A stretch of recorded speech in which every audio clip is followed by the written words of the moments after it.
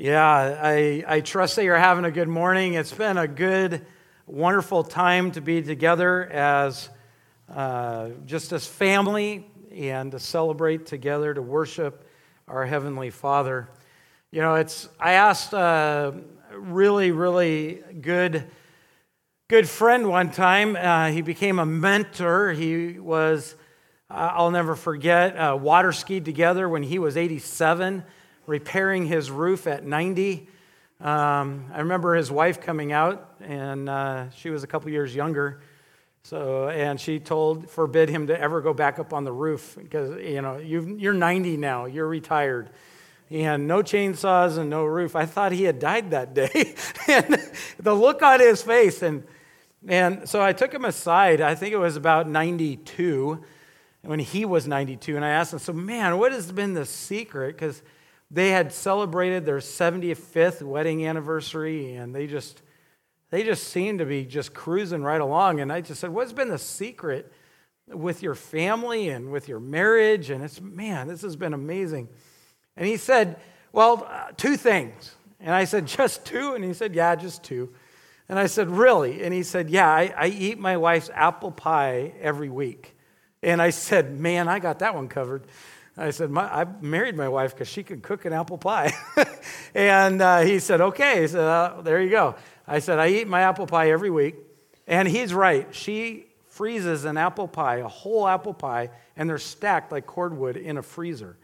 I'm serious. I opened up the freezer and he showed me. And I was like, wow, that's quite amazing. But he said, then the second one is this. He said, just remember these words. Yes, dear, you're right. Men, there was some wisdom imparted that day. I can't honestly say that I've lived up to that. I struggle with that one. But I remember the first time I used those words. I said, yes, dear, and I got in trouble. I was like, yes, dear was like, we were having an argument. So I was like, okay, honey, it's okay. She did not like yes, dear. I soon found out yes, dear was whenever her dad was frustrated with mom. She heard yes, dear. So I was like, oh, I can't. I have to change those words. I trust that, men, you are learning and you are growing in your relationship with your family members, whether you're a son or you're part of your family. It's good to be growing together. And you know, the beauty of it is we only need to really remember one thing is we need to grow closer to the Lord. And the more that we grow closer to the Lord, the more we can grow closer together as a family. This is what makes First Baptist special. It's not because we're a church, not because of our name, not because of where we're located, not because of the color of the church, not because of the color of the carpet, that's stained coffee. Some places. Not because of our experiences, but because we have a heavenly Father and we can be family together through the gospel. And that is really what's powerful when we learn about the reality of God's wrath. What makes the gospel so powerful when we look at verses 16 and 17 is the fact that God's wrath is real. And it is against all unrighteousness and ungodliness. And he hates it when we treat each other poorly. He hates it when we just ignore him and treat him poorly. And it's real. But it makes the gospel and the fact that his love that was poured out for us, that Christ died on the cross for our sin, that he rose again on the third day, and now is seated at the right hand of God. It's a special place that Christ belongs, making intercession to intercede on our behalf as brothers and sisters in Christ, to say, that one belongs to me. When Satan sits there and wants to make you doubt and to make you worry and to be frustrated, and Satan is yelling at the rooftops and saying, he's a sinner, she's a sinner. And there's Christ saying, no. I saved that one. he or she is no longer under your wrath. I can just imagine the joy and the smile both on Christ and on God's face as he just looks at Satan and says, "Depart from me, get away." God's wrath is real, and because of that, it really helps us to understand how powerful the gospel is. This morning, you'll be pleased to know that I only got 4 pages of notes. Just pray that I stick to them. Let's pray and read our text this morning in Romans chapter 1 and we're going to look at verses 18 through 20. Lord, we thank you for your holy word. Help us to lift it high, that we would make much of your words. Your words, not only to the church in Rome, but your words to us today, now.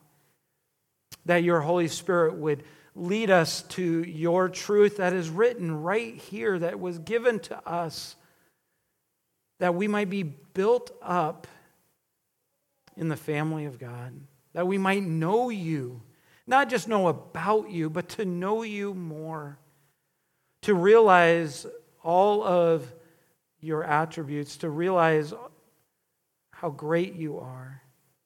Lord, with that comes things that we don't like, and those things that we don't like usually reveal the things that we don't like about ourselves. But Lord, may we stop listening to the world and to the schemes of the evil one, the devil. Lord, may we listen to your word. May we trust you and realize that you tell us the whole truth, even the things we don't like to hear, to reveal how great your love truly is that has been poured out for us. Lord, help us to elevate this word today in our hearts, to put aside the other things of the day and to remember how great you truly are. And we thank you and we praise you for the work that you are doing and will do through your word this morning. In Jesus' name we pray. Amen. Of course, we know Romans is all about the gospel. It's all about Christ. That's why Paul says, I am a slave of Christ, his one and only servant, no longer a slave to sin because of the work of Christ. He's been set apart for this work, for the gospel, for the good news that has been prepared beforehand for all eternity. Christ is not a created being that just happened. It's not just circumstantial, but the work that he did for us is purposeful. It's planned. It's for us. And now he gets down to verse 18, talking about the reality of why the gospel is so important. In fact, he launches from verse 18 all the way through the end of chapter 3. It has to deal with all of our shortcoming, all of our sin, the reality of who we are, so we could realize who God truly is. So we know what salvation really is. And he goes on and God teaches us, and he says in verse 18, he says these words, his word to us. For the wrath of God is revealed from heaven against all ungodliness and unrighteousness of men, who by their unrighteousness suppress the truth. For what can be known about God is plain to them, because God has shown it to them.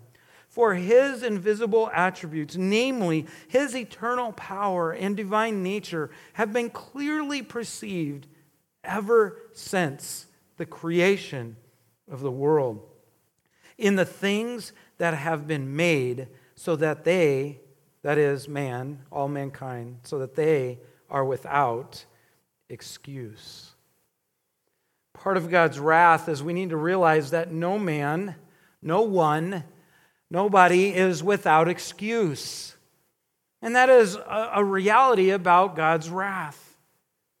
Right? He says they are not without an excuse. In fact, in verses 18 through 20, Paul breaks out in his basic pattern that he does in many, many of his texts all through the New Testament. God loved to use Paul in this way. and to basically say, here is a statement that is point A, and here is another statement what leads to point B, which also leads to C, which then gives us E or F or G. And he says, if this is true, then this is our reality.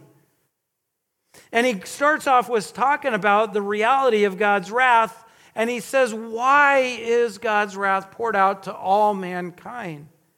Why is God's wrath something to be feared, and why are we under God's wrath? And he gives us this full statement, and he ends with this very words, so no one is without an excuse. No one can stand before God and say, well, but God. You know what I'm talking about, right? When I come home and things have been pretty bad at the house, and my wife has said those magical words, just wait till Dad gets home, and magic happens, right? And the pouting happens, and they obey because they know that they're serious now. And I come home and I go, okay, so what happened? And I hear those other magical words, but, and I hear I'm like, no. Anytime the word but is used, I'm like, no. I said, just tell me what you did. I don't want to know, but this. But isn't that the reality of our life? That when it comes to our relationship with God, when it comes to worshiping God, how many times do we spend our life saying, but to God? In your introduction, in our very light outline this morning, that we will, basically it's just the introduction for next week. It says this, is in introduction, I think it's safe to say basically that most of us have landed in one of these excuses. There's 3 of them that I've outlined, and I can lump a lot of different excuses in under one of these in some place. You know, we can put 1A, 1B, or 2A, 2, but we can lump it in one of these 3 areas. They're not exhaustive, but they remind us of why God's wrath even exists. The first one is this. I didn't know, right? I just didn't know. How many times in our life we have said that very thing? I didn't know. And sometimes, probably many times, we can be honest and say, I just didn't know. But guess what? Now you know. And you have a responsibility. Right? I always like that. Sometimes I've done something and now I know. Right? Yeah, there's a reason why I know how to get my vehicles out of the mud. Right? You'd think I wouldn't be back in the mud, but I think I know better. I've said that so many times. I remember the first time I sunk my axles in the mud. I was in college, driving up the backside of the hill that leads to the college, going 4x4ing in places I should not have been. And I sunk my truck, my parents' truck, into the mud. Luckily, I knew people like Dan Deckard, who had bigger trucks and were more experienced about getting stuck. I still remembered when he came and said, I need help, because I got high-centered. But we do this. I just didn't know. And there are times when we say that, I didn't know, but we really do know. We try to use that excuse many times when we really do feel, we know in our heart that we're doing something we shouldn't do. There's a second one. I'm not as bad as the other people, right? I'm not as bad as them. Hey, man, that excuse has been used for centuries. Just go back into Habakkuk. Habakkuk, the prophet, he's mad because the children of God, they're all sinning against God. And he says, God, haven't you seen your children? Look how they sin against you. Aren't you going to do something about it? Right? Aren't you a righteous God? And he says, God, where are you? And he goes, you wouldn't believe it if I told you. what I'm going to do. And he kept pushing and pushing and pushing. And finally God says, okay, here's what I'm going to do. I'm going to use Babylon to deal with your sin. And Habakkuk, right after that, he goes, but God, they're worse than us. He pulls out, I'm not as bad as the other people excuse. You know what? We do that so much in our life. So many times in our life, we go around and we say, well, I'm not as bad as so-and-so. We watch here. And somebody's used you as that very excuse. Well, I'm not as bad as them, right? Hey, I was in junior high once too. Yeah, fortunately for my junior high years extended well into college. Well, maybe older. But here's the thing. We use that excuse. We look on the horizontal level and we tend to judge our life based on what we see in other people. The reality is our life is not measured by what we see in other people. It's measured by God's holiness. By God's holiness, who God is. That is why God is filled with wrath when he looks at all of sin in mankind. Their unrighteousness, their ungodliness. Here's the other one that we see a lot. Well, I go to church. I'm not really that bad. Right? We satisfy our life many times by just saying, I go to church. I feel better because I went to church today. I feel better because I didn't act out in church today. Or maybe you say, well, I felt good because I didn't have a bad thought today in church. Right? And or maybe you said, phew, I didn't step on anybody's toes today. I think of that way sometimes when I go home from, I didn't think that last week though. Yeah, we use this excuse a lot. We think, well, I'm no longer under God's wrath, and I don't even, God's wrath is a bygone thing because I go to church. We use that excuse far, far too much. These verses are here, and God gives us this reality to remind us that we need to see the truth about our sin and how it affects God. Why in the world would he say, and don't grieve the Holy Spirit? When we look at and we say that my choice in life is more important than God, and that's what sin is to say I can do what I want to do and what God wants me to do doesn't matter. My way is better. And when we do that, it hurts the Lord just as much as it causes his wrath. And here's the reality that we see at the end of verse 18. At the end of verse 18, it says, who by their unrighteousness suppress the truth. You ever wonder why God is so upset with all of mankind? And this is really where it begins, is with this statement. Whoop, I went too far. And my lovely assistant will bail me out once again. Oh, there it is. It's not the conclusion, but it's the beginning of the conclusion. Mankind is individually, it's an individual thing, responsible for trying to cover up God's truth. You say, why is God, what has caused this wrath? What is the problem? And we all can say we know that sin is the responsible unit in dealing with this. But how did it take root in our life? And the reality is that we spend our entire life suppressing the truth. Did you notice, before we get there, did you notice the very first words there? But a very wise man, and he's not a theologian, but his words ring so true when it comes to verse 18, where it says that their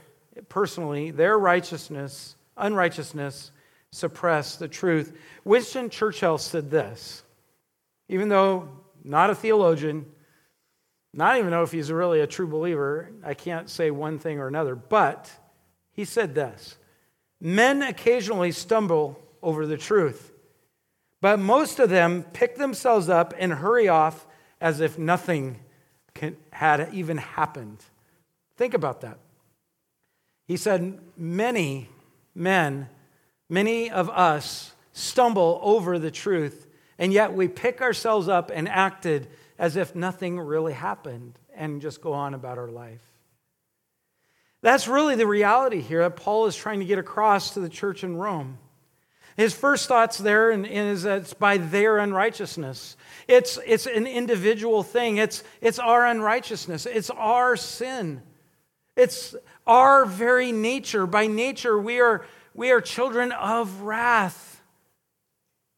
We were dead in our sins, Ephesians chapter 2, verse 1. Praise the Lord that He made us alive. Praise the Lord that God in His infinite mercy and His love, but His gift, right? The wages of sin is death, but the gift of God is eternal life through Jesus Christ our Lord. But the second thing is even more telling. Not only is it's about the individual, but secondly, that word suppress, found there at the end of verse 18, that through their unrighteousness, their personal sin, their choice in life, their very nature is an attempt to suppress the truth. That word is so important. It's in the present tense, which indicates that ungodly men and women are continually, actively, willfully trying to push God's truth below the surface of their life. Below the surface. They don't want to feel the effects of it. They are doing things in their life to surrender that, to push it down, so that way it will no longer be evident. It can no longer actively convict them. It can no longer actively pursue them, push them into God's direction. It's also in the active voice, and the verb here is so important to understand that it's active. It's an active thing. It's an act of willful disobedience. God is saying that His wrath is activated because of men who are willfully, actively in disobedience, suppressing the truth of God. It's an active choice.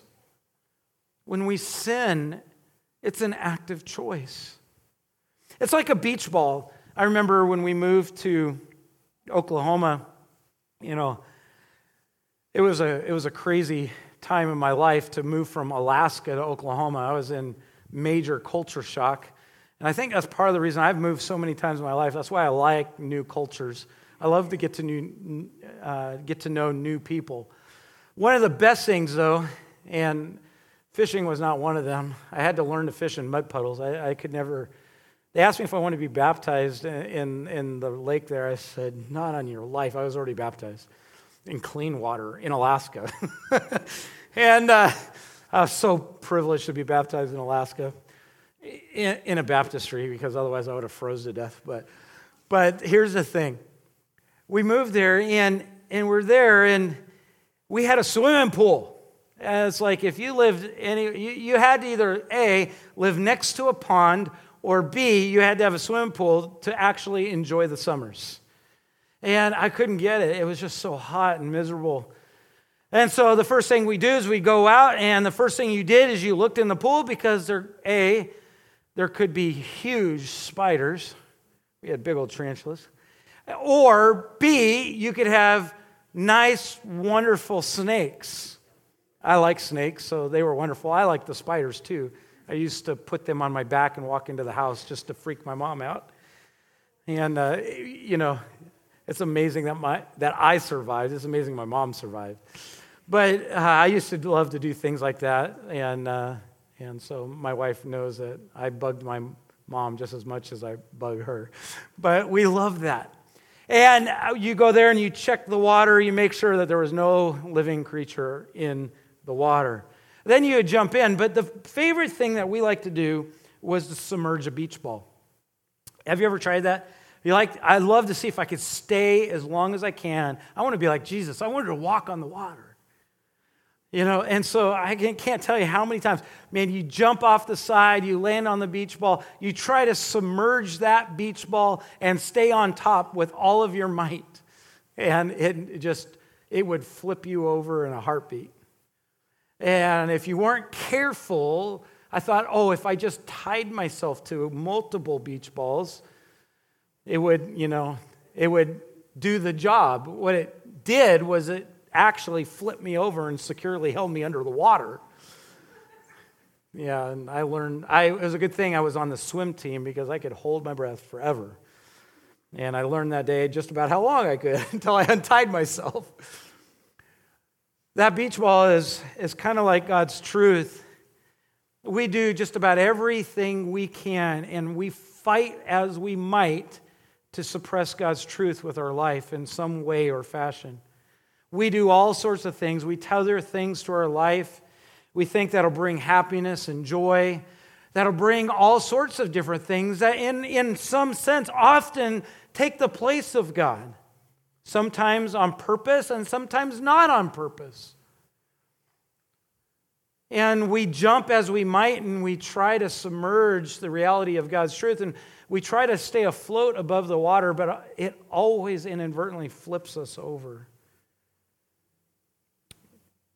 As we try, but you cannot fully suppress God's truth. And yet, in our minds, many times, we try to hold down the truth of God in our minds. We try to hold it down. Why? Because if this is true about God, then that means that I have to change. That means I may be no longer in control. And if I'm no longer in control, then I really do have to respond to God. And that's the crux of the matter. That's why we have the world in which we live in, that they do every single thing that they can imagine to change God's truth. Because they are born from the father of lies. Don't you remember in the garden? Satan came to Eve and said, "Has not God said?" And he changed God's truth. Right? And he got them to try to submerge God's truth. And this is the reality. That we are responsible. It's an individual thing. We, every day, inadvertently, through our sin, sometimes knowingly through our sin, but because of our sin, we suppress God's truth. Spurgeon said it this way.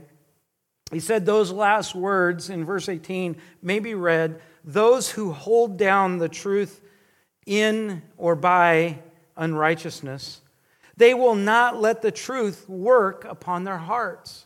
They will not allow it to operate in their minds, but they try to make it an excuse for their sin." Well, I didn't know. I don't want to know. We've been there, right? Sometimes the closer we get to know God, they're like, wait a minute, whoa. I don't want to know anymore because that makes me culpable. I'm sorry to tell you, you already are.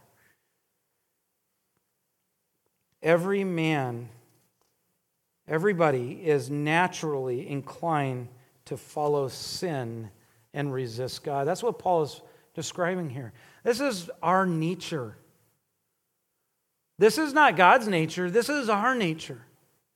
God is holy. God's wrath is born out of his holiness because of our inability to be holy. We are not righteous. There is none righteous, no, not one. That's why Jesus says in John 3:16, it's funny as we always quote John 3:16, but the rest of the verses are very telling. It says, "For God so loved the world that he gave his only Son, that whoever believes in him should not perish but have eternal life. For God did not send his Son into the world to condemn the world, but in order that the world might be saved through the Lord Jesus Christ. Whoever believes in him is not condemned." Belief, not just know about, but to actually submit their life to Christ, to put their whole life in his hands. Whoever believes in him is not condemned, but whoever does not submit, does not believe, does not put their faith for their life is condemned already because he has not believed in the name of the only Son of God. And this is the judgment. The light has come into the world, and the people love the darkness rather than the light because of their works were evil. This is what Paul is describing. Mankind, our nature does not naturally like the light. Look at verse 20. It says, "For everyone who does wicked things hates the light and does not come to the light, lest his works should be exposed." Why is God's wrath being poured out on all mankind? And he says, who make it their aim to suppress the truth. And we see that, well, why? What's the big deal? Because we don't like our lives being exposed. When God's light comes to us and the truth of who God is comes in our life, and the more we know about God, the more of our life gets exposed by his holiness. And it changes. We don't like that. But let me tell you something. All of us, we're all horrible. Let that sink in. I'm talking to me, right? There is none righteous. Talking to me, right? Why do we find excuse to make ourselves better than we really are? When we love the light more than what's exposed, then God uses that light to remove what is exposed. But the more that you don't want the light to expose, the more that what hasn't been exposed festers and grows and suppresses the truth of God. That's what he's talking about. Verse 21, "But whoever does what is true comes to the light, so that it may be clearly seen that his works have been carried out in God." Matthew 6:24 says, "No one can serve two masters. Either he will hate the one or love the other. He will be devoted to one and despise the other. You cannot serve God and money." Of course, that's just God and money is just the example, but you can't serve two masters. Why do sometimes people hate going to church? Why do they struggle with it? Well, that's where the light exposes your life. You hear things you don't want to hear. You hear truth. And when you hear truth, it gets you frustrated. You don't like it. You try to hide it. And we try to hide it with good deeds. And the more we try to hide it with good deeds, the more it festers in our life. James got it real graphic in James chapter 4, verses 4 through 5, and he calls this thing a name that none of us want to be called, but he says, "You adulterous people, do you not know that friendship with the world is enmity with God?" Literally makes you an enemy of God. "Therefore, whoever wishes to be a friend of the world makes himself an enemy of God. Or do you not suppose it to be to no purpose, as Scripture says, he yearns jealously over the Spirit that he has made to dwell in us?" When he has saved us and made us a believer and given us his Spirit, he doesn't want us to be friends with the world. He wants us to be friends with him. But it's that very thing that the more we make ourselves friends of this world, the more we struggle with our Heavenly Father.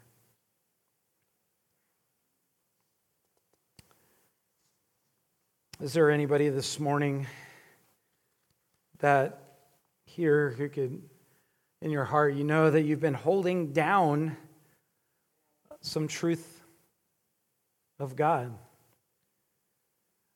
to prevent it from entering your heart? You know, you realize it's nothing, it doesn't take something real huge. I'm not talking about something big in your life. It doesn't matter how big or how small it is.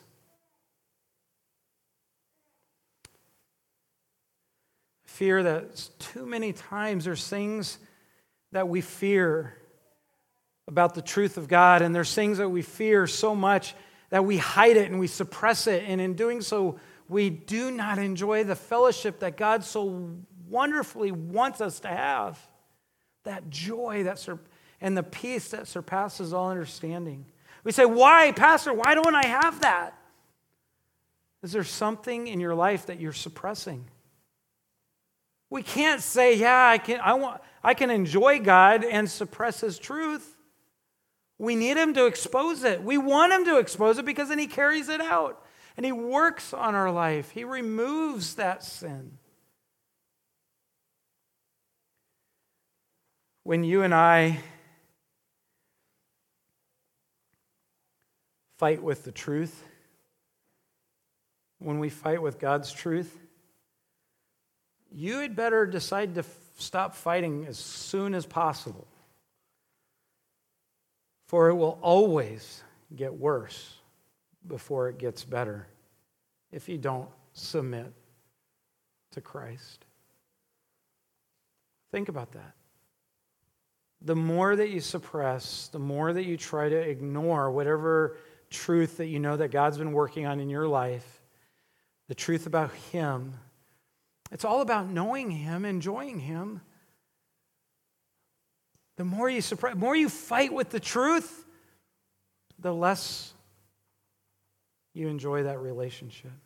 The worse it's going to get. It never gets better, trust me. Man, I'll never forget when my injuries started happening in my life. It's like the more I fought with God, and I knew I was fighting with God, but I said, God, just let me have this time. I want this time right now. I want to enjoy this. And I fought with Him. And bones started breaking. I couldn't believe it. Knees started bending the way they shouldn't bend. And I knew I was fighting. And trust me, it got worse before it ever got better.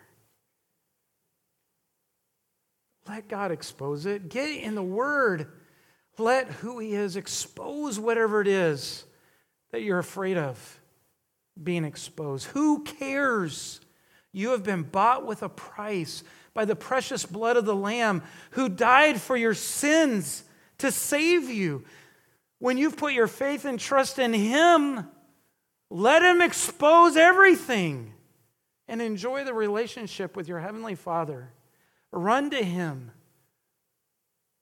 You can't save yourself, but He has saved us through the work on the cross.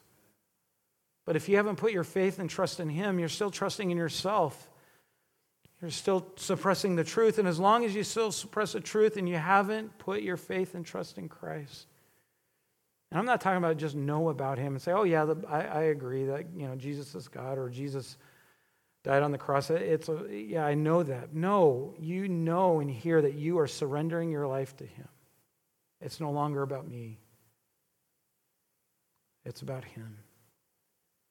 But when you do that and He saves you, when He saves you, you're saved. Stop suppressing it. Get to know your Heavenly Father. Live without excuse. Don't be one that has excuse. We're going to talk about these excuses that Paul lays out in verses 18 through 20 next week. Let's pray. Lord, we thank You for this morning, and we thank You for just the time that we've been together as a family. I pray, Lord, if anyone here is just struggling, and Lord, they know they've been convicted by their life and the way that they've been living their life, that they would not listen to the evil one and say, see, look how ugly you really are, and listen to all those unkind words. And Lord, that they would just keep suppressing Your truth, but Lord, that they would realize You're calling them to You. That Your light wants to expose what's really going on in their heart, that they might enjoy being in fellowship, in relationship with our Heavenly Father. That they might love You, their Lord and Master, with all their heart, soul, mind, and strength. That they can say that they are walking worthy of the gospel, the good news that You have given to them when Jesus died on the cross for their sins and rose again, conquering eternal separation, eternal death, in torment in hell with You, without You. But Lord, they are saved and they get to be in a relationship with you for eternity. Because Lord, you are eternal. And now that we've buried ourselves, and it's no longer I that live, but it's Christ who lives through me. We now get to enjoy that life, that eternal life that you have. It's now you living through us. May we stop living to be friends with the world, but enjoy you and surrender heart to you. Thank you for these words that you've given us this morning. May we struggle with them and find joy in that struggle and not be scared of the light, but cling to who you truly are, to your holiness. May we long for that, to have that relationship built on your holiness, not on our unholiness. Thank you for what you've done for us. In Jesus' name we pray. Amen.